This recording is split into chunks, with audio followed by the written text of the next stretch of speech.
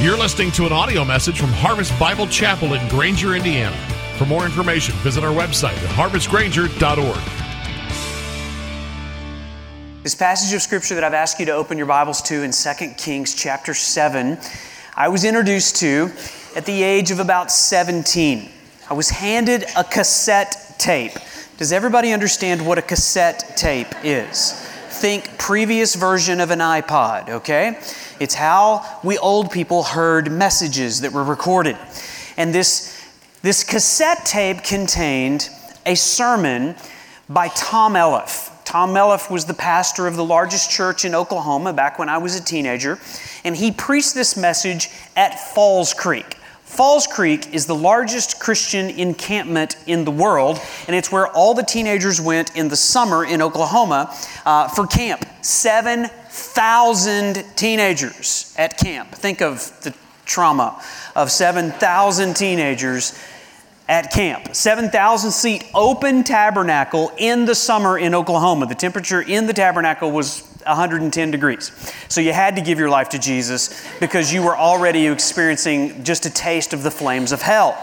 So it was a wonderful thing. Every teenager in Oklahoma has been to Falls Creek. And so this message that was preached by Tom Elliff, in large part, I believe was the spark that led to a lot of actually what is happening right here, right now. I got a burden to go and to do the Billy Graham thing and to talk to my neighbors and my friends about Jesus and implore them to give their life to Christ, all from this very strange passage in 2 Kings, okay? Now let me tell you, I am committed, you know this, I am committed to the expository preaching of God's Word. Now, expository preaching at its core means this: the point of the sermon is the point of the passage. You don't get to take and use the Bible to preach something other than what the original author intended for that passage to mean, okay? So we're about to read a story here. Let me tell you the point of the passage because I want the point of the sermon to be the point of the passage. This is it. It's that God can rescue people. God can deliver people out of impossible circumstances. The most impossible circumstance is that you are a hard-hearted, dirty, rotten sinner bound for hell. That's an impossible situation. The good news is God loves to rescue people through Jesus Christ out of that impossible situation. That's the point of the passage, okay? Now, in the midst of the point of this passage, there is an illustration and an application for us that I want us to see. Now, let me set it up here in just a moment. I'm going to dive into it in a moment. Let me give you the context, okay? We're in the book of 2 Kings, and so we're in this history, this period of Israel that's really strange. There were good kings and bad kings. Good kings, David, Solomon, but toward the end of Solomon's life, he kind of lost his mind and started doing things that God didn't want him to do. And then from there, the kings got worse and worse and worse until finally we end up here in 2 Kings chapter 6. And the king of Israel at the time is a guy named Joram. He's the son of Ahab, and he was the worst of them all. And so at this time, God actually sent the enemies of Israel to surround the city of Samaria.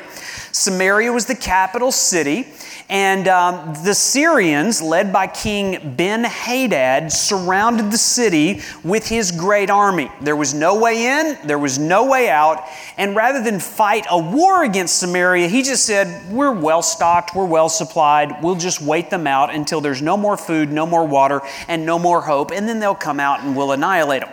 And so that was the plan of the army of the enemies of God, the Syrians. Now, in the midst of that, God always raised up a prophet. The prophet at this time was Elisha, who met with God, heard from God, and spoke for God. And so he's a key figure in this. We're going to be introduced to him in chapter 7. Now, I just want you to understand the conditions in Samaria at this time.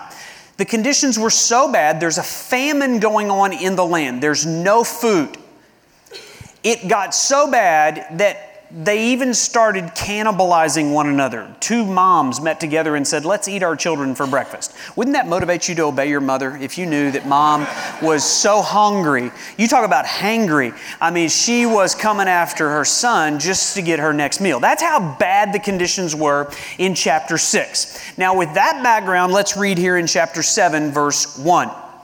But Elisha said, hear the word of the Lord. If the Lord was not a gracious God, the whole Bible would have ended in the white space between chapter 6 and chapter 7. But because God is a gracious, loving, caring God, He speaks to rebellious, hard-hearted sinners like you and me and to these people in Samaria. And Elisha said, hear the word of the Lord. Thus says the Lord, tomorrow about this time, a seah of fine flour shall be sold for a shekel, and 2 seahs of barley for a shekel at the gate of Samaria. I know you have no idea what that means. I didn't either. Let me put it this way. He's just talking about the economic conditions are bad. What he's saying is basically this. Right now, a loaf of bread costs $100. Tomorrow at this time, a loaf of bread is going to cost $1 because there's going to be an abundance of bread. In other words, God is going to completely change the economic condition, the fortune. God's going to set these people free. That's what God said through the prophet Elisha. And yet, they didn't believe it. As a matter of fact, verse 2 says, there was a captain on whose hand the king leaned, and he said to the man of God, if the Lord Himself should make windows in heaven, could this thing be?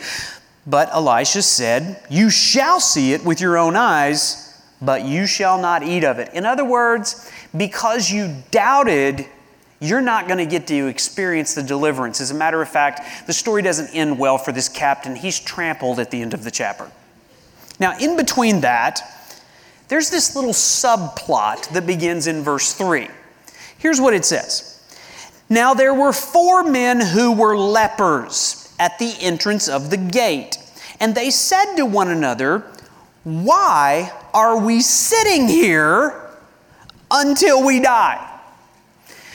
These 4 lepers are going to give us an illustration of 3 kinds of people that show up every Sunday morning in churches all over the world. As a matter of fact, all 3 types of these people are in this room right now.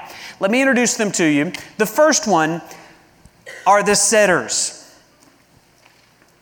And the sitters believe they have actually accomplished something by coming and sitting in church. They live with a false belief that following Jesus is simply sitting in church. I want you to understand something. I was made for more than sitting. Now, these guys, these 4 lepers, were sitting here at the gate. Now, you have to understand something about leprosy, okay? We don't have a whole lot of leprosy going on in our culture today. In the Bible, leprosy was a kind of a summary term for all kinds of skin conditions. But worse than that, it was actually a neurological condition where people lost feeling in their hands and their appendages.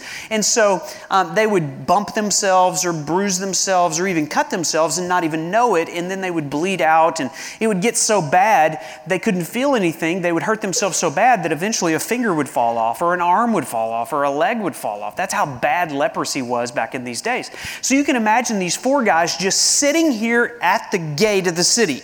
On the inside of the gate, you got the famine going on, and you got moms eating their kids, and these guys are probably thinking, my mom wasn't real happy with me last week, so I don't think I'm going back in there. And if we go back over here, we got the armies of God, the armies of Israel over here. The Syrians are out there. We better just sit here. It's safer here. And you can imagine how these lepers would have occupied their time. Maybe they were watching the Olympics, and maybe they thought, well, we could play some hockey. They tried that for a while, but then there was a face-off in the corner, and it ruined the whole game.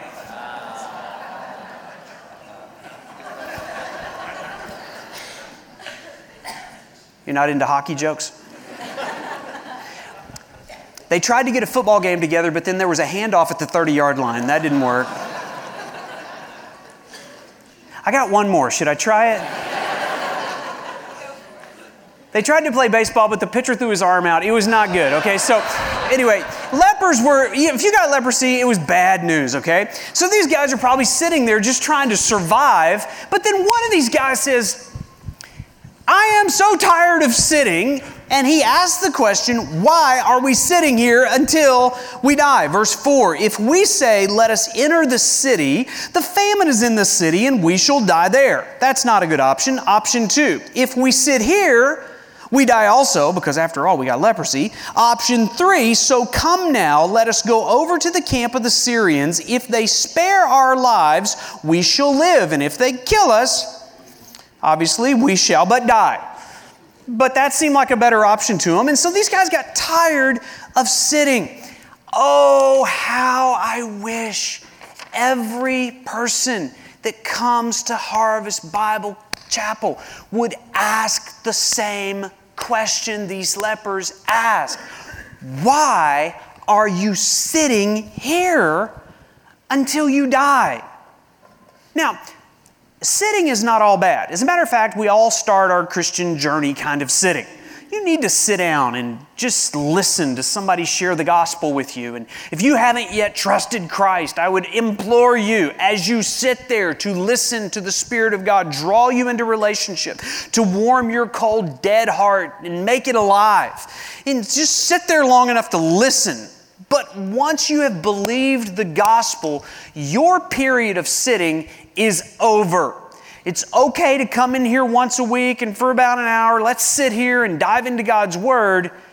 But if you think that Christianity is coming and sitting in church, you are sadly mistaken. And if that's you this morning, I would be glad to find you another church where you can sit and be comfortable. If you're going to come to Harvest, we're going to encourage you to do more than sit. Sitters often know how bad the conditions are. These guys are probably discussing about the famine and the cannibalism that's going on in the city. And a lot of people that come to church and sit actually know a lot of stuff that they should know. Some of you know that 2.5 billion people on planet Earth will be born, live their entire lives, and die without ever hearing the gospel of Jesus Christ. Did you know that? Did you know that? If you did know that, my question to you is, why are you sitting here until you die when people on this planet have yet to hear the gospel? Others of you say, well, it's such a far... Okay, well, how about this? If you put a pin drop on a Google map where Harvest Bible Chapel Granger is, Hickory Road, right there, did you know that there's 250,000 people within a 30-minute drive of this church? If statistics are accurate, somewhere between 8 and 14% of them might be in a church on any given Sunday. Did you run into any traffic problems on Sunday morning getting to church? Like, not until I got to Hickory Road. Yeah, got it? There's not a whole lot of people dragging themselves out of bed to go hear the gospel or to preach the gospel in Michiana, which is one of the reasons why we are in this Made for More campaign. People need a place where they can hear the gospel. Some of you understand that 55,000 churches in the United States will close their doors in the next 7 years. That's why we are committed to planting, strengthening, and multiplying Great Commission churches, Bible-preaching churches here and around the world. That's why we're giving ourselves to that. So if you just think coming to church and sitting is the sum total of your Christianity, we're going to make you feel real uncomfortable. Here's the second type of person that comes to church. Not just the sitters, but the getters. Look at verse 5. So they arose at twilight to go to the camp of the Syrians. But when they came to the edge of the camp of the Syrians, behold, there was no one there. Where did they go?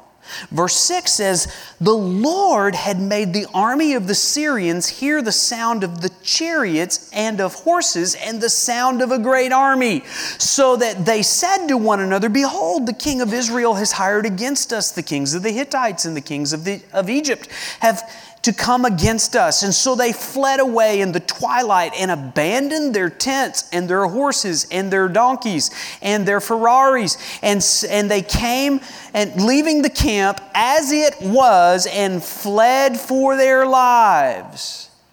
Verse 8, and when these lepers came to the edge of the camp, they went into a tent. Anybody here? Nobody there. And so they ate and they drank and they carried off silver and gold and clothing, and they went and hid them. And then they came back and they entered into another tent and carried off things from it and went and hid it. Can you imagine these guys? I mean, dragging their leaking bodies into the tent. And all of a sudden they see everything they could ever wish for. These guys hadn't eaten in weeks. And they're starting to shove these Krispy Kreme donuts into their mouths and the Big Macs and shrimp cocktail. And it's all going in. It's like, oh, this is so good. How good. Could it get any better? Well, as a matter of fact, it can. Here's wine and here's drink and Diet Coke. And they're just shoving all this and there's a Slurpee there and they're enjoying all this. Oh, could it get any better? Oh, look, there's clothing available. Here, try this on. And they're putting these great clothes on and fancy hats. And like one of them steps back, is like, what do you think? Oh, you look so fly. It's like, oh, it's great. Try this one on. You know, and well, how do I look? It's good, except your face is falling off. But, you know, you look good in that, all right? And like, oh, could it get any better than that? Oh, look, here's silver. They start shoving the silver into their pockets and carrying gold. And like, where are we going to put all this? I know, let's go dig a hole. Let's dig in a hole. And they're putting this stuff in. Oh, could it get any better? Yes, there's another tent. And so they go back into another tent and they're grabbing and eating and they're enjoying all this until one of them says in verse 9, we are not doing right. You see, a getter is just simply a sitter with common sense. And there's a lot of getters in church. You say, I know it's just not about sitting. You got to come and you got to learn.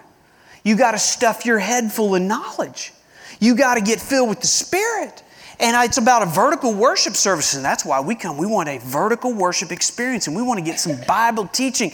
And you've got to be really careful, because if you think that your Christianity is just simply about getting more knowledge or getting some kind of an experience in vertical worship, and if you don't let your vertical worship turn you into missional living, you've missed it. You're as bad as a leper who's just simply stuffing all the goods for yourself. Getters are consumers of the stuff. The reason we do this every week is not just for you. It's so that you can go give it away to others. The calling on your life, if you are a disciple of Jesus Christ, is the same as the calling of Billy Graham. You may never have a pulpit at the LA Coliseum or Madison Square Garden, but you've got one in that classroom. You've got one in that neighborhood. And for you to walk across the street and just sit and share with your neighbor the good news of Jesus Christ and tell them your story is what God wants you to do, and can be just as effective as anything or any way that God ever used Billy Graham. I told you this message, that cassette, I wore that cassette out. I learned not only the message in this chapter, but I'd learned how to preach listening to Tom Elliff. I'm just like, oh, this is the way you put an outline together. This is the way you share a story. This is the way that you motivate people and invite people to come to Christ. I remember when I got into college a couple of years later, I didn't want to waste my summers, and so I signed up for to be on a summer mission team. There was an organization in our state that was putting together these youth evangelism teams, and the teams were made up of 3 individuals. They needed a preacher, a worship leader, and a fellowship director. They took one look at me and said, "You're not a preacher." And then they said, "You can be the worship leader," which back in the day, all you had to do was sing loud, match pitch, and open a hymn book and learn this pattern. And if you did this well, you could make it happen. How many of you wish Micah would do this occasionally? Just because that would get you in the groove of what's going on, okay? Maybe Micah make that happen, okay, next week. And that's what I did. And so we went to some of the most obscure little towns in Oklahoma. If you think Indiana has obscure towns, you've never seen obscurity until you've been to the panhandle of Oklahoma and gone to Turpin, okay? It's where I started my preaching, worship leading career. And did that actually for 2 summers. At the end of the second summer, the guy that was kind of in charge of these teams, he came to me, he's like, "Hey, Trent, I wonder if you would kind of share about your experience and share your testimony at our state evangelism conference, and our state youth evangelism conference." And so it was being held at the largest church in Oklahoma at the time. It was First Southern Baptist Church in Del City, Oklahoma. 7,000 seat auditorium, 7,000 teenagers came to this auditorium. And I stood in that pulpit and I preached to still the largest crowd I've ever preached to was 7,000 kids at First Southern Baptist Church. I have a picture of it. Would you like to see a picture of this? Okay, so here's the 20-year-old version of me. And there it is. And it's a huge auditorium. Make it wider. Make the bigger shot there. And I know it's hard to see. Our iPhone cameras were not as developed back in 1987 as they are today. And so there I was. And what was cool about that was the church of the man that preached the message on the cassette tape. And so the Lord just kept opening doors, and I just kept stepping through them. The last thing I wanted to be was a setter and a getter. What I wanted to be was a goer and a teller. Notice verse 9. Then they said to one another, "We are not doing right. It's not right to be a setter and a getter. We're not doing right. This day is a day of good news." That's what the gospel is. It's good news. You see, goers and tellers know that the gospel is not good advice. If you showed up at church this morning so that we could open the Bible to give you some parenting advice or some marriage advice or some financial advice, there's stuff like that in the Bible. But if that is the only way you read the Bible, you have missed the main purpose of the Bible. The main purpose of the Bible is not to give you good advice. It is to give you good news. And the news is this: God has won the victory over sin and death.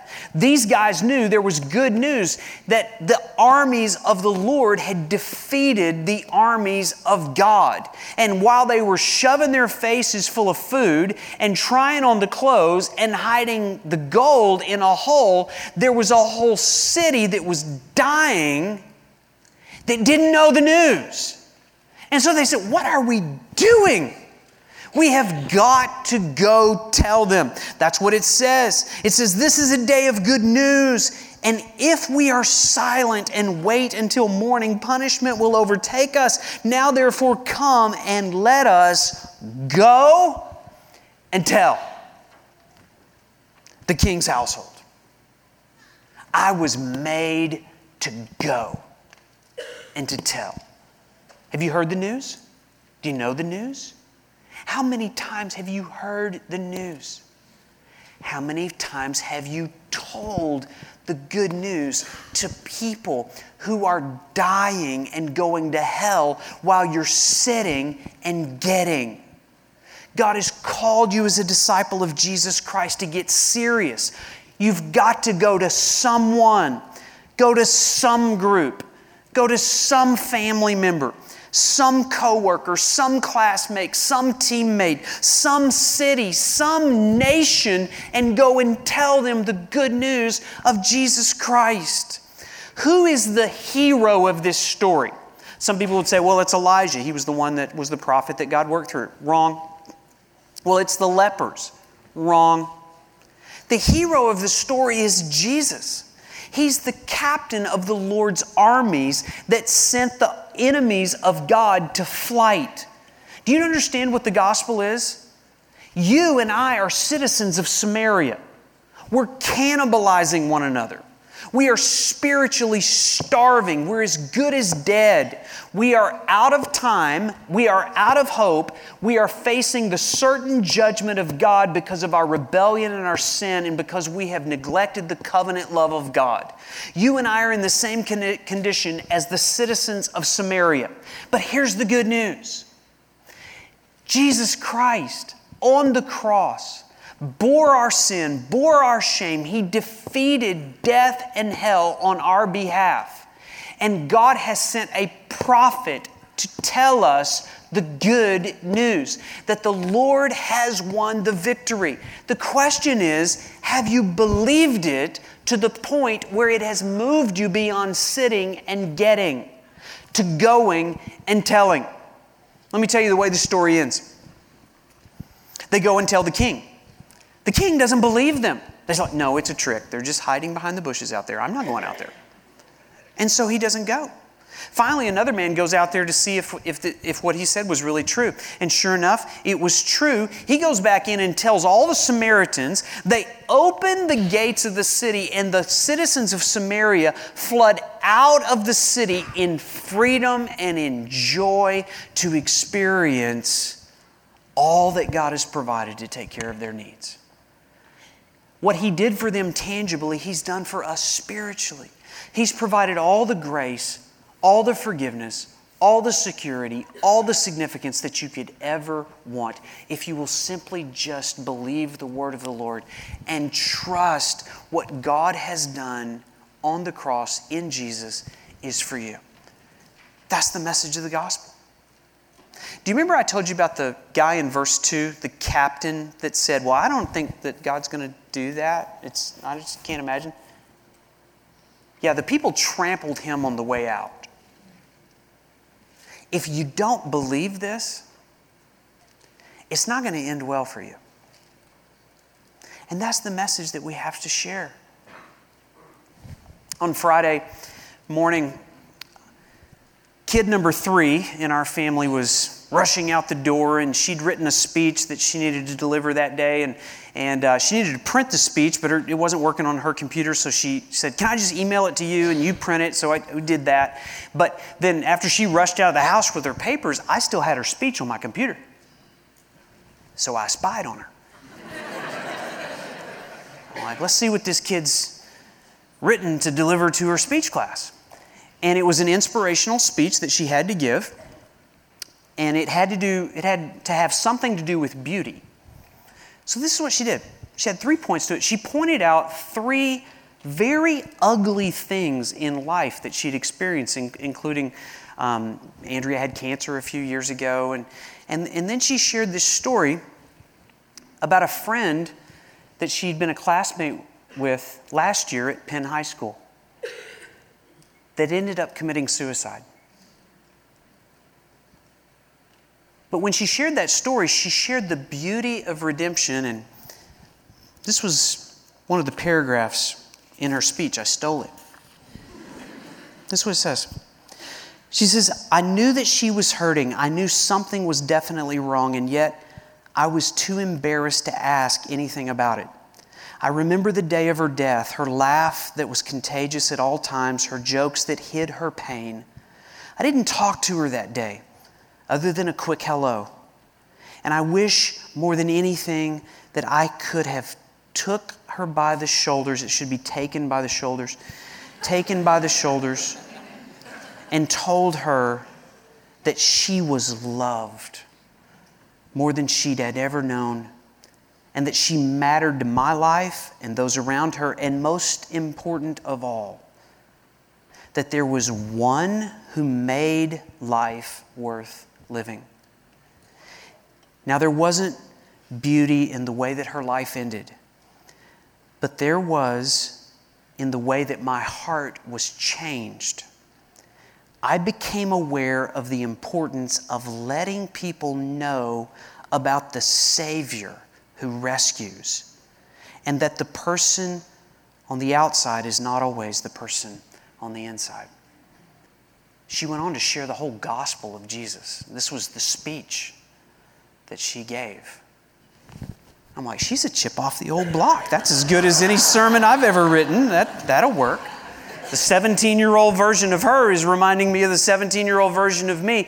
Listen, it doesn't matter if you are 17 or 70. God has made you for more than sitting and getting. He has made you to go and to tell. Let me just ask you to bow your heads for a minute.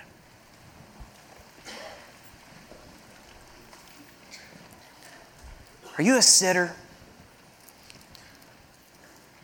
Hey, if you're a sitter, you're welcome to be here. But the thing we wanted you to hear when you were setting is that you're a dirty, rotten sinner in need of a Savior. You're a citizen of the city of Samaria. You're spiritually starving. Your death is imminent. And there's only one way to be set free. It is to believe that what Christ has done on that cross has purchased your rescue. Have you trusted Him? If not, do it now. If that is an old story, then it's time for you to be sharing that story. Don't just be a getter. What are you doing about the 2.5 billion people on the planet that have yet to hear that story? What are you doing about the 250,000 people that live around you that either don't know or don't care? Father, this morning, I pray that your Spirit would draw us, that your Spirit would convict us, change our hearts, give us a love, not only for the gospel, but a love for people that need to hear it, to know it, to believe it. I pray that even from this room, you would raise up pastors and church planters and small group leaders and Bible study leaders and people that would just simply go to coffee and open their mouths and share the gospel with people that need it. And Lord, we repent for just being content to stuff our faces and stuff our hearts and stuff our heads full of more knowledge. Send us out of here. Make us goers and tellers, all for the sake of Jesus. Amen.